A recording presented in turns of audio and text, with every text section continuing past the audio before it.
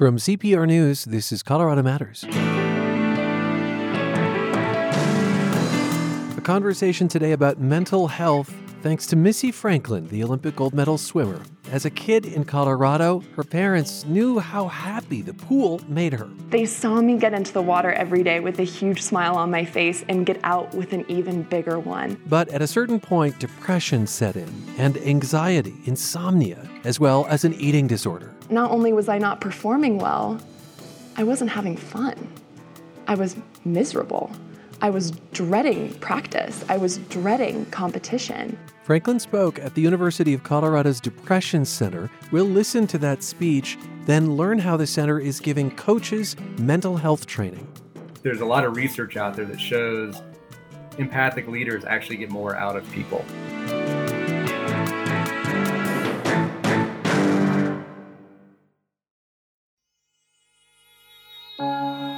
Thank you to everyone who gives to support the work Colorado Public Radio does every day. Thanks to those who support by donating a vehicle, by underwriting, or by making CPR a part of their estate plans. And thanks to those who volunteer, who share feedback, and who make CPR an important part of their everyday. Thank you for being a part of the Colorado Public Radio community.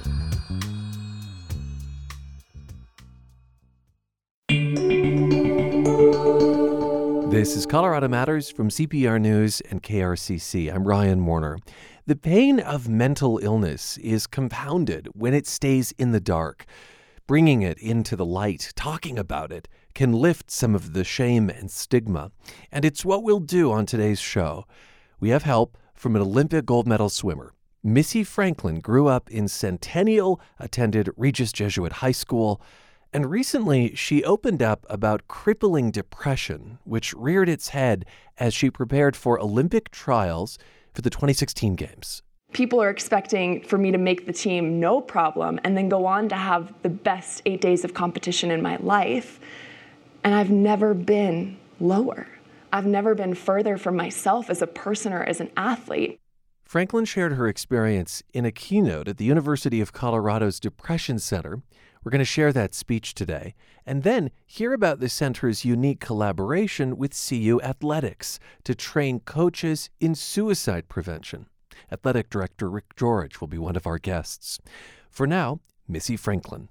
So I will start from the very, very beginning. I was born in Pasadena, California, but I flew out to Colorado when I was 2 days old. So I'm technically born and bred Colorado. I lived here all throughout my childhood and just had a magical childhood here. As we all know, we just love this state so much. I grew up doing every sport imaginable. I'm an only child. My parents, Dick and DA, are my best friends in this entire world. We have an unbelievable relationship, and they wanted to foster my passions. They wanted to foster what I loved. So I did swimming, I did basketball, volleyball, soccer, tennis, skiing. I did gymnastics, which we learned very quickly was not going to be my sport when I could touch the high bar when I was like 6 years old. I tried ice skating. That one didn't work out so well either. Coordination, not my thing, hence the pool. And I loved all of it. I loved being a part of a team. I loved competing. But I loved swimming. Swimming was my heart. That was where my passion lied. And I think my parents saw that. They saw me get into the water every day with a huge smile on my face and get out with an even bigger one. So when I wanted to pursue that even further, they supported me in that. So my career started very, very early. I was very young, but I first qualified for Olympic trials when I was 12 years old. So I went to Olympic trials in 2008, which was the Olympic trials for the Beijing Olympics, and I was 13. I was the second youngest person there. And if you can imagine this dorky, gangly 13-year-old at Olympic trials, I'm swimming in the same pool as people like Michael Phelps and Natalie Coughlin and Nathan Adrian and Ryan Lochte. And I literally have their posters on my wall in my bedroom at home. And I'm just like creepily following them around the pool deck. Just can't even believe that I'm here. And I'm with my idols and I'm swimming at the same meet as them. It was so surreal. It was such an unbelievable experience for me. And I had no intention of making the team, of course, but what I learned, the confidence that I gained in just being there with them, it taught me so much. And I remember driving back from that meet and I said, Mom and Dad, in 4 years, I'm going to be super old, wise, and mature. I'm going to be 17. And I really want to make that Olympic team. I know this year I didn't have a chance. It was just a great learning experience. I did my best. But 4 years from now, I want a chance. I want a shot. That's all I want. And I'm going to do whatever it takes to make that happen. And my mom and dad said, great, just let us know what we can do to help. And so for the next 4 years, that's what we did. We all chased my dream together of becoming an Olympian. I went to Regis Jesuit High School here. I swam in high school, and I started growing up the ranks of USA Swimming. I made my first national team. I made my first Pan Pacific Championship team. I made my first World Championship team. And lo and behold, 4 years later, we're already there. And we went to Olympic trials in 2012. And after all the work that I had put in, I had set out what I wanted to do. I had a shot at making the Olympic team. Turns out, I ended up making it in 7 events, which is a little overwhelming for your first Olympic Games. And here I am, 4 weeks later after trials, sitting in the village in London with my coach, and it's starting to weigh on me a little bit. This is my first Olympics. I'm looking at him going, 7 events? Did we bite off a little more than we can chew? Are we sure that we can do this? And he looked at me and he said, I have all the faith in the world in you, because you know what this is? This is just another swim meet. It's the same 200 back that you swam 4 weeks ago at trials to earn your spot on this team. It's the same 200 back that you've swam 1,000,000 times before. All you have to do is go out there and have fun. And that was how I approached my sport.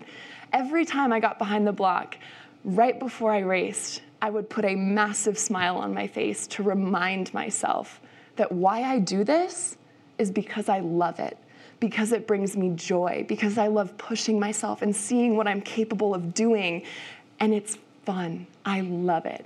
So that's what I did in London. Before every race, 17 years old, I would get up behind the block, put a massive smile on my face, and go have fun. And that worked out pretty well for me. London turned out to be some of the best 8 days of my life. I ended up walking away with 4 gold medals, a bronze, and a tweet from Justin Bieber. So it was a very, very good 8 days for a 17-year-old. And I remember coming back from that, and my whole life had changed. I went into those Olympics naive in a good way. I was just so focused on having fun, and no one knew who I was, no one cared, there were no expectations. So I just went out to see what I was capable of doing.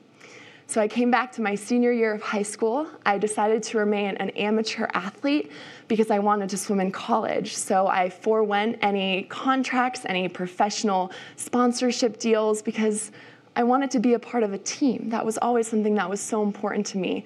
And swimming in college, in my mind, was going to be one of the most amazing team experiences I was ever going to have. So I went to University of California, Berkeley. I swam there for 2 years, had a wonderful experience. And of course, lo and behold, now again, we're about a year out from the 2016 Olympic Games. And I had some decisions to make this time because I was now a professional athlete. So I was now not only representing myself and my country and my school, but I was representing companies that were promoting me, promoting my image, promoting what I was going to achieve at these next Olympic Games. I was no longer the unknown.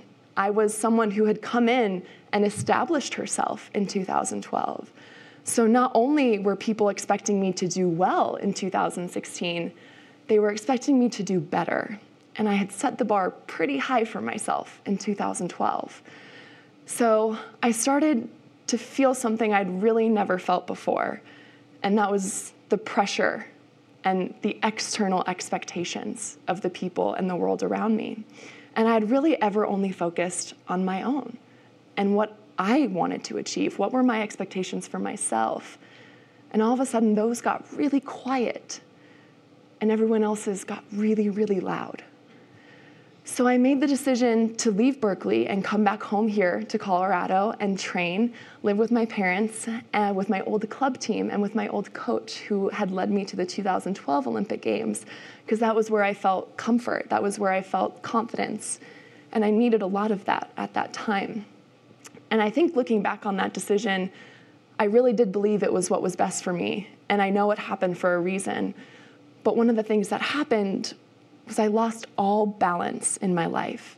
And that was something that up until that point, I had tried so hard to maintain because that was important. I needed to feel like more than just Missy the swimmer.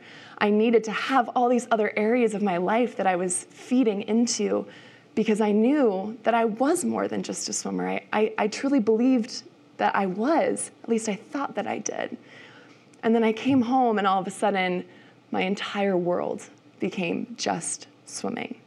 That entire year leading up to Rio became training for 2 hours in the morning, weights in the morning, training 2 hours in the evening, following my strict nutrition plan, falling asleep at a certain time, taking a certain nap during the day, over and over and over again. And I was doing it essentially alone. So I did this for several months, and I was struggling competitively. I was working harder than I had ever worked before in the pool. I was training great, and yet at every competition, I was just falling shorter and shorter and shorter of what I wanted to achieve. And then I noticed I was changing, that not only was I not performing well, I wasn't having fun. I was miserable. I was dreading practice. I was dreading competition. And I started to barely even be able to recognize who I was in the pool, who I was in the mirror, from someone who had found so much joy in everything that she did her entire life to not being able to find it anywhere at all. And unfortunately, I probably waited too long to ask for help because I think there's often this pressure of being tough and being strong, and asking for help can be so scary. And at first glance, you might even see it as a sign of weakness.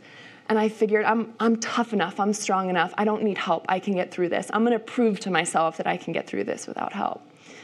And unfortunately, I got to a point where I just simply could not go on if I did not ask for help. So around April in 2016, just several months shy of the Olympic trials for the Rio Games, I sat down my coaches and I looked at them and I said, something is very, very, very wrong. I don't know exactly what it is, but I just know that something is wrong. So I explained to them, and in that moment of finally saying it out loud, that alone just felt like the weight of the world had fallen off my shoulders. And I realized I had never felt more courageous in my life than I did in that moment when I finally stood up for myself and said, something needs to change. I cannot go on like this. And so after talking to my coaches and explaining some of the feelings I was having, I went to go see a psychologist where I was officially diagnosed with depression, insomnia, anxiety, and an eating disorder. At this point, what do I do, right? I'm so close to trials where people are expecting for me to make the team no problem and then go on to have the best 8 days of competition in my life. And I've never been lower. I've never been further from myself as a person or as an athlete, and I have weeks to turn it around. Where do I start? I've never experienced anything like this. I have no tools in my tool belt to figure out how do I go from here? Where do I go from here? And thankfully, I had an unbelievable support system during this time that just walked through this with me. I didn't want to go on medication at the time because I had no idea how that was going to impact me physically. So the first thing we all thought to do was to talk to a sports psychologist. So that was what we did immediately. And I essentially went into survival mode for the next 2 months. It's one thing to go through the hardest time of your life. For me, it was another to have to do it in front of 2 billion people in my sport's biggest stage. I went to Olympic trials, and at that point, I just had to make the team. My first chance was the 100 backstroke. I was the reigning Olympic champion. I placed 7th, not even close to making the team. And that night I went back to my hotel room and I cried for about 3 hours, and I said, you've got 2 options here. You either give up or you fight with everything that you have, and even if you don't make the team, you'll look back knowing you did everything you possibly could to get there. Thankfully, I chose option number 2, and I ended up qualifying for my second Olympic Games in the 200 freestyle, the 200 backstroke, and the 800 freestyle relay. So 3 events for my second Games. 1 hurdle down, 1 to go.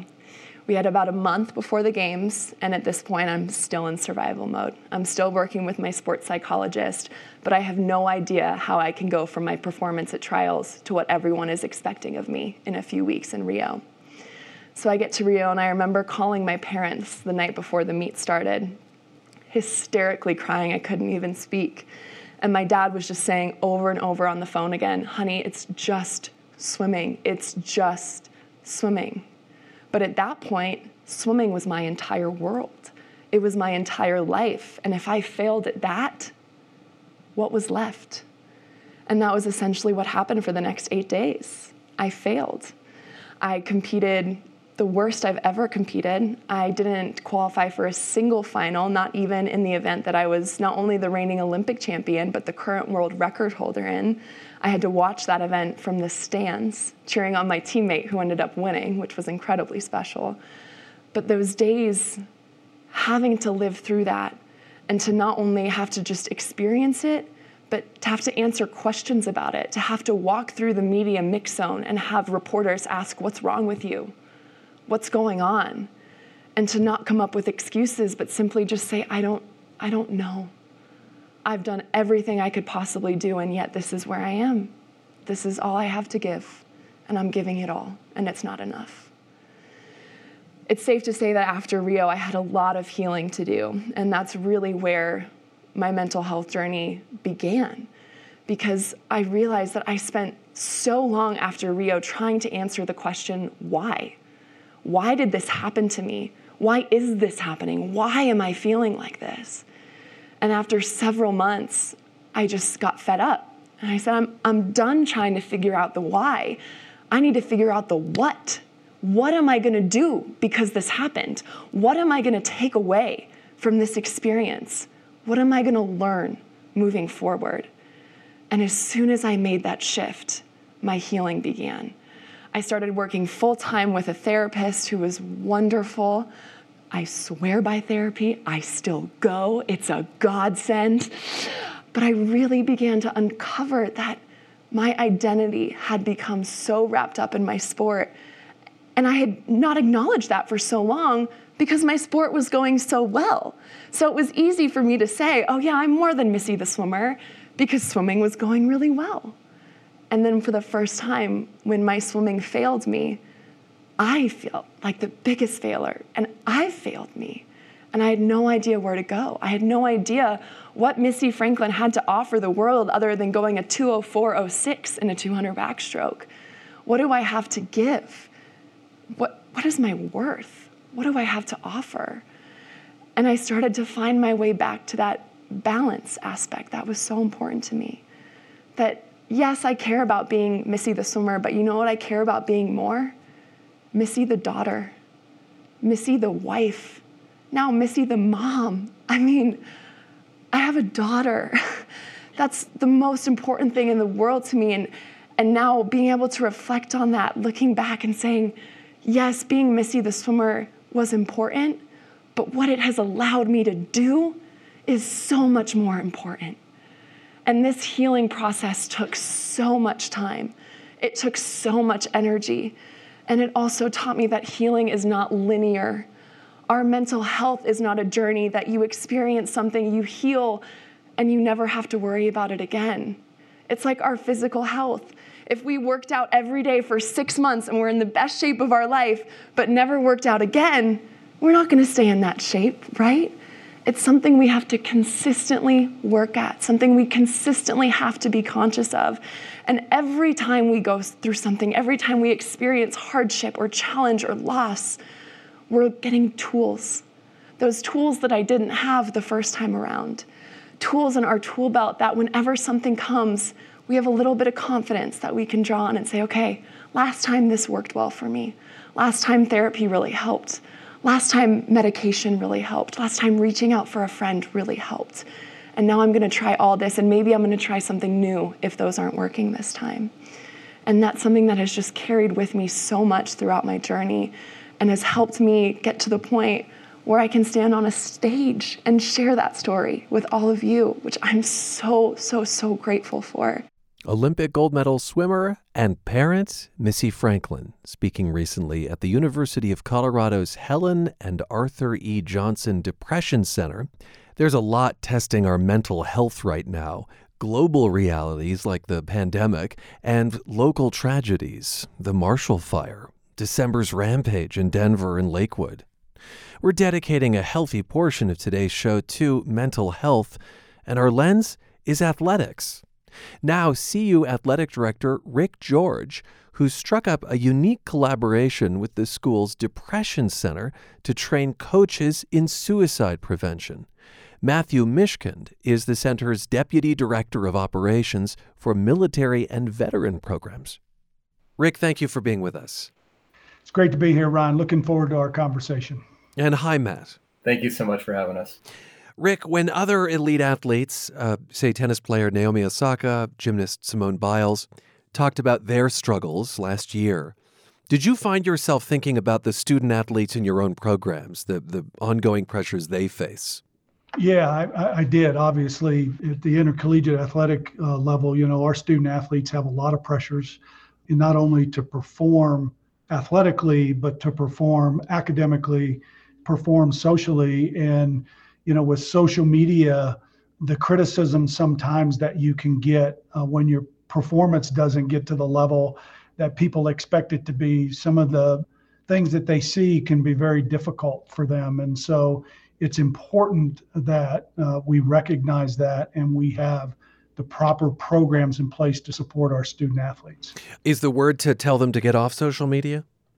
You can tell them that, but we all know that, that's kind of their form of communication these days, and it's real and it's out there. And so, again, I think it does impact young people, and not just athletes. I think young people in general, because there's, a lot going on, and people have really turned to social media to get content and to see positive things and to see, unfortunately, negative things that could impact their mental health.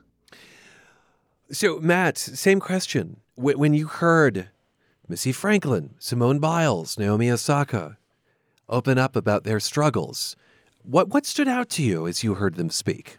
One of the first things that stood out to me, and I actually talked to Missy about this, was kind of Missy's experience. And, talking about the differences that Missy went through several Olympics ago and what Simone Biles, et cetera, are going through these days, and just the dramatic changes we've seen and the willingness, I think, for athletes to actually speak up. And, some of the work that like Missy has done to open up the conversation, others have done it. Michael Phelps has done it as well. I don't know if like standing on the backs of giants per se is the right term here, but you're seeing a lot of people who are really pushing it out there. And I think it's helping everybody. Everybody's seeing this. And certainly there's people who had a lot of negative comments about what was going on. But I have 3 kids, and a couple of them are in high school right now, and just talking to their coaches, how much more they're paying attention to it, how much more they're hearing from the kids. I mean, you're really starting to see a lot of people talk about it. And, from the athletic community, obviously they have big platforms, people pay attention to it, people listen to them. And if you can hear an athlete or somebody else who's front and center talking about things, I like to say to people, so what's the issue with the rest of us talking about it, right? Rick George. Yeah, and I think that's an important point. And, for our student athletes, they want everybody to know it's okay to not be okay. We created a group called Boulder Buffs, and it's a peer advocate. It's somebody from each team that our student athletes that can go to if they're feeling anxiety and depression, and so they can help them get the help that they need. And Evan Batty is one of our student athletes, our basketball player that's on that.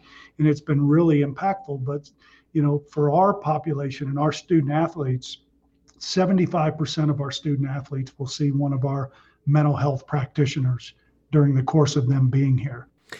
I want to just play devil's advocate here and say, is there room for a coach to be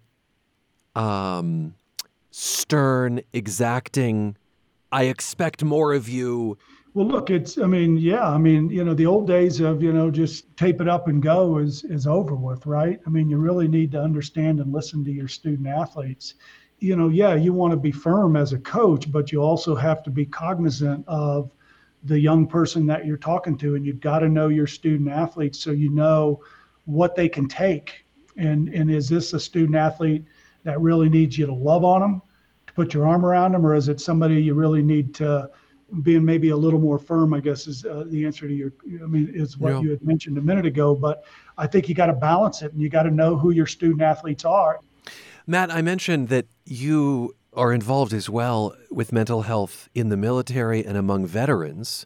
I wonder if any of what you hear about shifts in athletics mirrors a shift you see in, the defense world around stigma, around checking in, that kind of thing. Yeah, before I answer that, I just want to say, going back to that last point, one of my favorite phrases these days is empathy with accountability. I think you can have both, right? You can still hold people accountable for what they need to do for performance while you're empathic. And I think that's actually, there's a lot of research out there that shows empathic leaders actually get more out of people. So Matt, to this idea of whether there is an echo, a similarity in the world of athletics and defense. Oh, there certainly is. I mean, there's a lot of connections, how people live their lives, the discipline, the focus on physical and mental toughness. From a stigma perspective, it's still out there. I'm not going to be naive and say it's gone. I think both areas have seen a lot of changes in the stigma. And again, a lot of it is because people have started to realize it's an injury, right? It's an injury that we can work on. And if you're not working on it, then you're not getting better. I think as you get into the military setting, there's still this fear that people have about maybe security clearances or will they be allowed to do certain things. And a lot of that's not true, but it's still out there. And so you see probably more of that with some of those populations. But yeah, there's definitely been a big change. And again, the other thing we've seen with athletics is you see a lot of people at senior leaders, not just sort of senior officers, senior enlisted, other really well-known people. You'll see Medal of Honor recipients talking about their struggles with mental health. And as you see more and more people talking about it, again, more and more people are either saying, that sounds like me, or, yeah, man, why am I not saying something, right? I can have this conversation. I can talk to somebody about it. Well, let's get to the collaboration that CU Athletics is doing with the Johnson Depression Center, and the notion of training coaches in the specific area of suicide prevention. Now, Rick, it was a little over 5 years ago that the school's Heisman Trophy-winning running back Rashaan Salaam died by suicide. In retrospect, how much do you think about him and what might have been done in terms of support? Well, look, I think 5 years ago, we weren't doing near enough.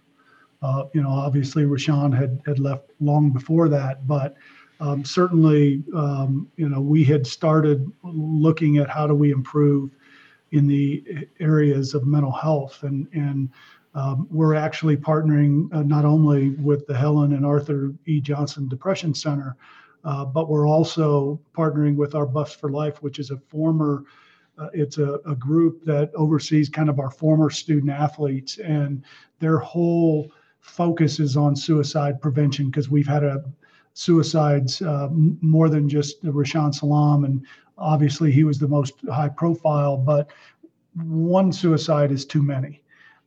And so the partnership that we have with Matthew and his Depression Center is really important for us. And Matt, do you want to say a few words about the nature of that? What are coaches going to be taught to look out for, to do? Yeah, so the program we're working on, it's actually based on some stuff we're doing at the Depression Center in workplaces. So we have a program that we call Working Mind. So it's suicide prevention specific to the workplace. And this is a workplace. I mean, it's a study place, but it's a workplace too, It is a workplace. And so what we're doing right now is modifying our scripts. We have videos that we do with the program really to focus on coaches and athletics. So a lot of the same ideas, a concept, how you talk to somebody, what you should say to folks, what it's okay to say to people. Give me an example of a lesson, like a video lesson, Like a video lesson. So, somebody who is expressing, suicidal intent or suicidal ideation, and it may not be right up in front of you, like I'm thinking about killing myself. You're sort of listening to other things. And so you see a video of somebody talking about something, and then another video of somebody approaching them and saying, I'm concerned about you. I've been hearing this. I want to ask you, have you been thinking about killing yourself? Which, again, for a lot of people, people sort of sometimes see somebody like, whoa, but that's really the question that you need to ask somebody if you're concerned that somebody has suicidal thoughts, is really being very forward with them. And what we find is that that's not a question that people react negatively to. Actually, that would be my fear. If I asked that, I would have some fear about how blunt that is. And that's what we hear from people. What you actually find is that very few people ever ask that question. And it actually is shown to reduce anxiety for people. And it actually leads to conversations. I did a training several years ago. It was for a pretty big organization. And there was somebody in there from their HR department. And we were talking about whether anybody had actually asked anybody the question. And this guy raised his hand and said, I've had to ask it a number of times. Nobody has ever said, yes, I was thinking about killing myself. He said, but so far, nobody has actually had a negative reaction to me either. Rick George, do you imagine that this kind of training could be replicated elsewhere in the country in athletics? Oh, absolutely. I think it's important that it's replicated around the country. And, I'm anxious to go through this, and because I need to be educated too. I mean, we all do. Our entire staff does, not just our coaches, but our entire staff needs to be educated, and our student athletes, because if our student athletes know if someone on their team is hurting, they can bring it to an attention of our team that will make sure that we support them. So anything that we can do to get better in that space to make sure that we don't have another suicide is really important. And yet, and I'll have you both reflect on this perhaps, we know that the pandemic is exacerbating underlying mental health problems.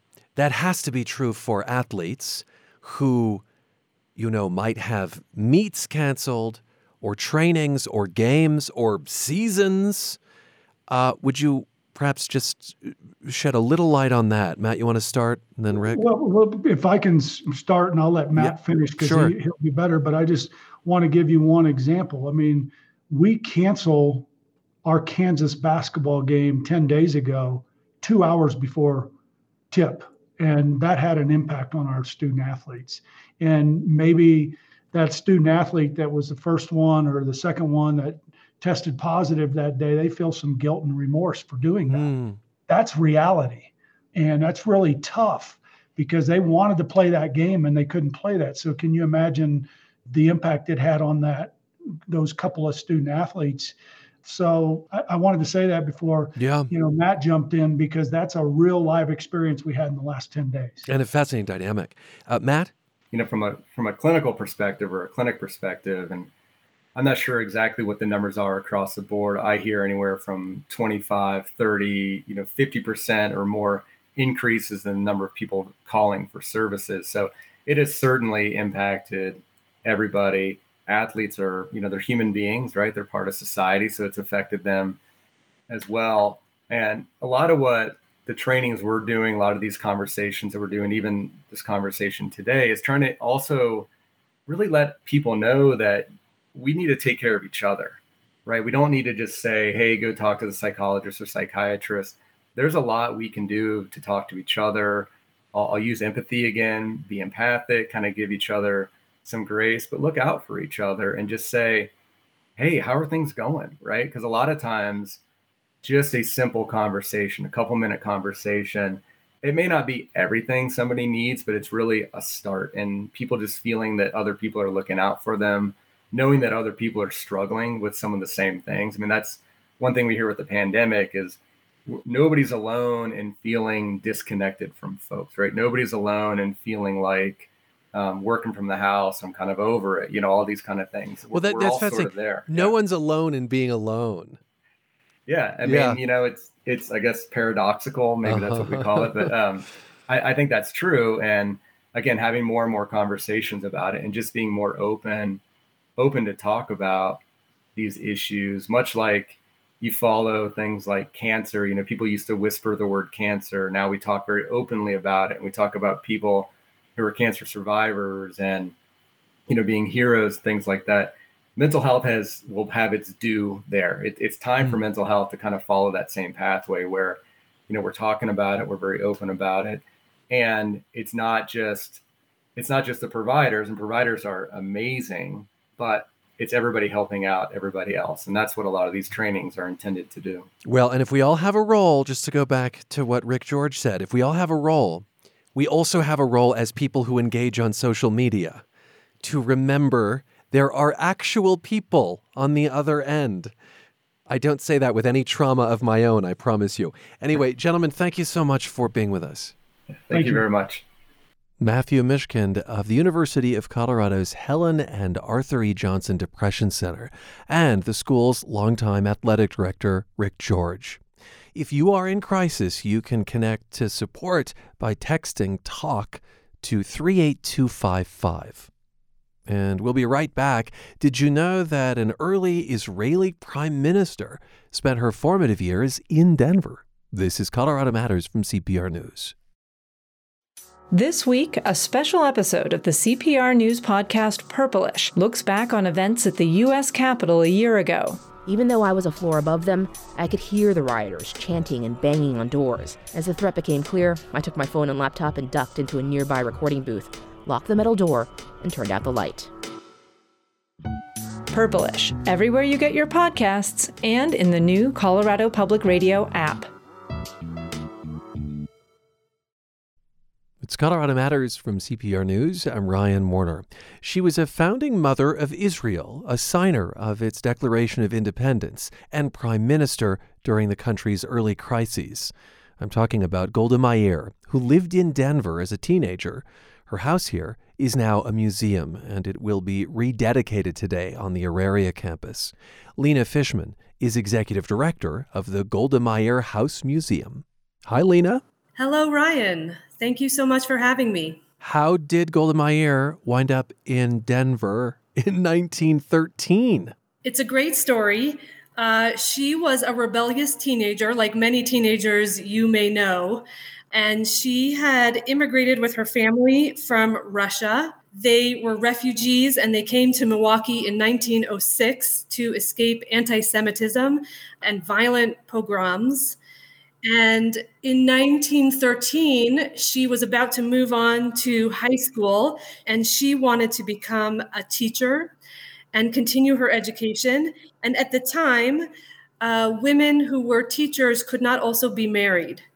So her parents were very worried if she became a teacher, she would not get married. So they got in a big fight. And one day, Golda pretended to walk to school, but she really got on a train and landed right here in Denver in Union Station. Because her sister is here, right?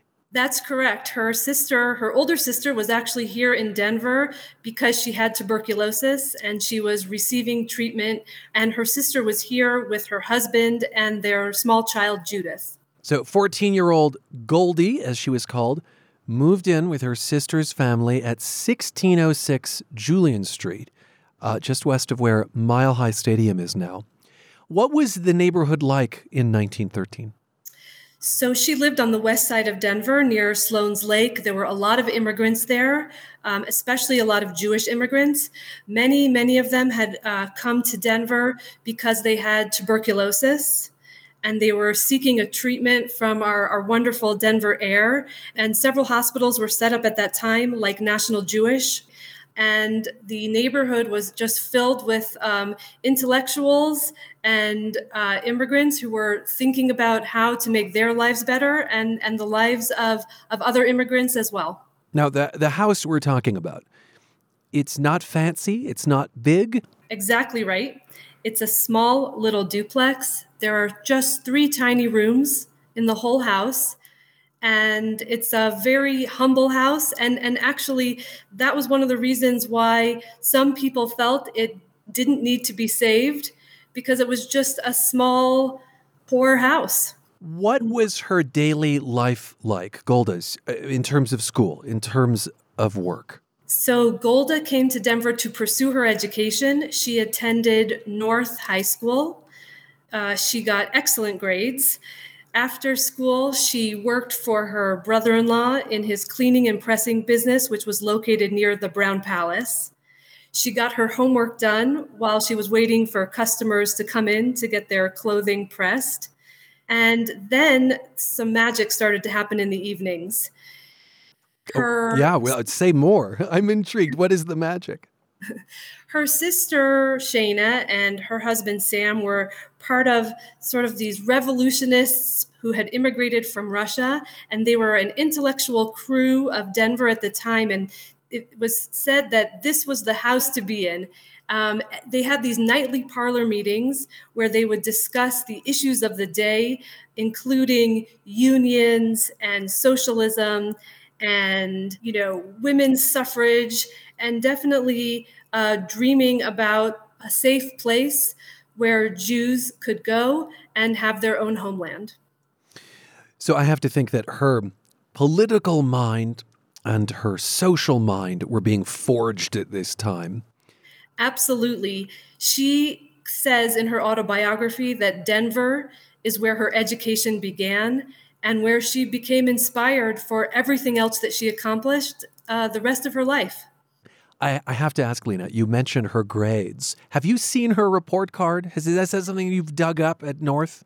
Yes, we actually have her report card hanging up on the wall of the museum. Okay. And she has mostly A's. I think there's a one lower grade in art class. Oh, in art? Interesting. Yeah. All right. As an adult, Golda Meir moved to Palestine, worked towards the foundation of Israel. She was foreign minister through the Suez Crisis, prime minister through the Munich Olympics when Israeli athletes were killed by terrorists, as well as the Fourth Arab-Israeli War, sometimes called the Yom Kippur War. Meanwhile, these Denver years were largely forgotten. When did someone realize that this unexceptional house was anything but? Yeah, so Golda Meir died in 1978. And then in 1981, a woman named Jean May, who was a community activist in the Sloan's Lake area, and she was writing a cookbook about famous people who had lived in Denver. And she discovered that the great Golda Meir, who had actually lived here, and at the time, since Golda had recently passed away, she was still very famous. She had been on the cover of Time magazine and invited to the White House several times. So Jean May was just so excited to find out that Golda lived in her neighborhood on the west side of Denver. But then she also found out that the house was imminently about to be demolished. And so the home was saved, I guess, in the nick of time. Well, just barely. And there was a tremendous fight, and several people really had to rally together. And we will be honoring this group of people today. When the house was saved, were there any objects related to Golda inside? Yeah. So one of the saviors of the house was former Senator Dennis Gallagher. And he also lived in the neighborhood and heard from Jean May that the house was about to be demolished. And he went to the house in the middle of the night and was searching around, and he went through the construction fence, which I think was illegal, although he told me that he would do it again. And he found several items that came from that time period in the early 1900s. And he also found invoices and paperwork that had Golda's brother-in-law's name. So it seemed that she really did, in fact, live in that house. And then he also found on the doorpost of the house, painted over hundreds of times, a Jewish mezuzah, which is an item that's found on the doorpost of every Jewish house all over the world, and has been like that for thousands of years. And inside the mezuzah was a rolled up scroll has Hebrew writing that comes from the Old Testament. And Dennis Gallagher is an Irish Catholic, and he didn't quite know what he found, but he knew that it was special, and he knew that it was a spiritual item. And he said that once he found the mezuzah started protecting this house, and everyone started caring about saving the house. But the house made several moves. I mean, its placement on the Auraria campus today, and we'll talk about why that is, but its placement is not where it was. That's correct. They were finally able to save the house from its first demolition in 1981, and they put the house on a truck and moved it in the early hours before there was much traffic, and there were people who stood on the roof of the house and held up the street wires. And they moved the house to Habitat Park near South Santa Fe Drive. And the plan at that time was perhaps that the Audubon Society would use it as office space or a nature museum, but that plan never materialized.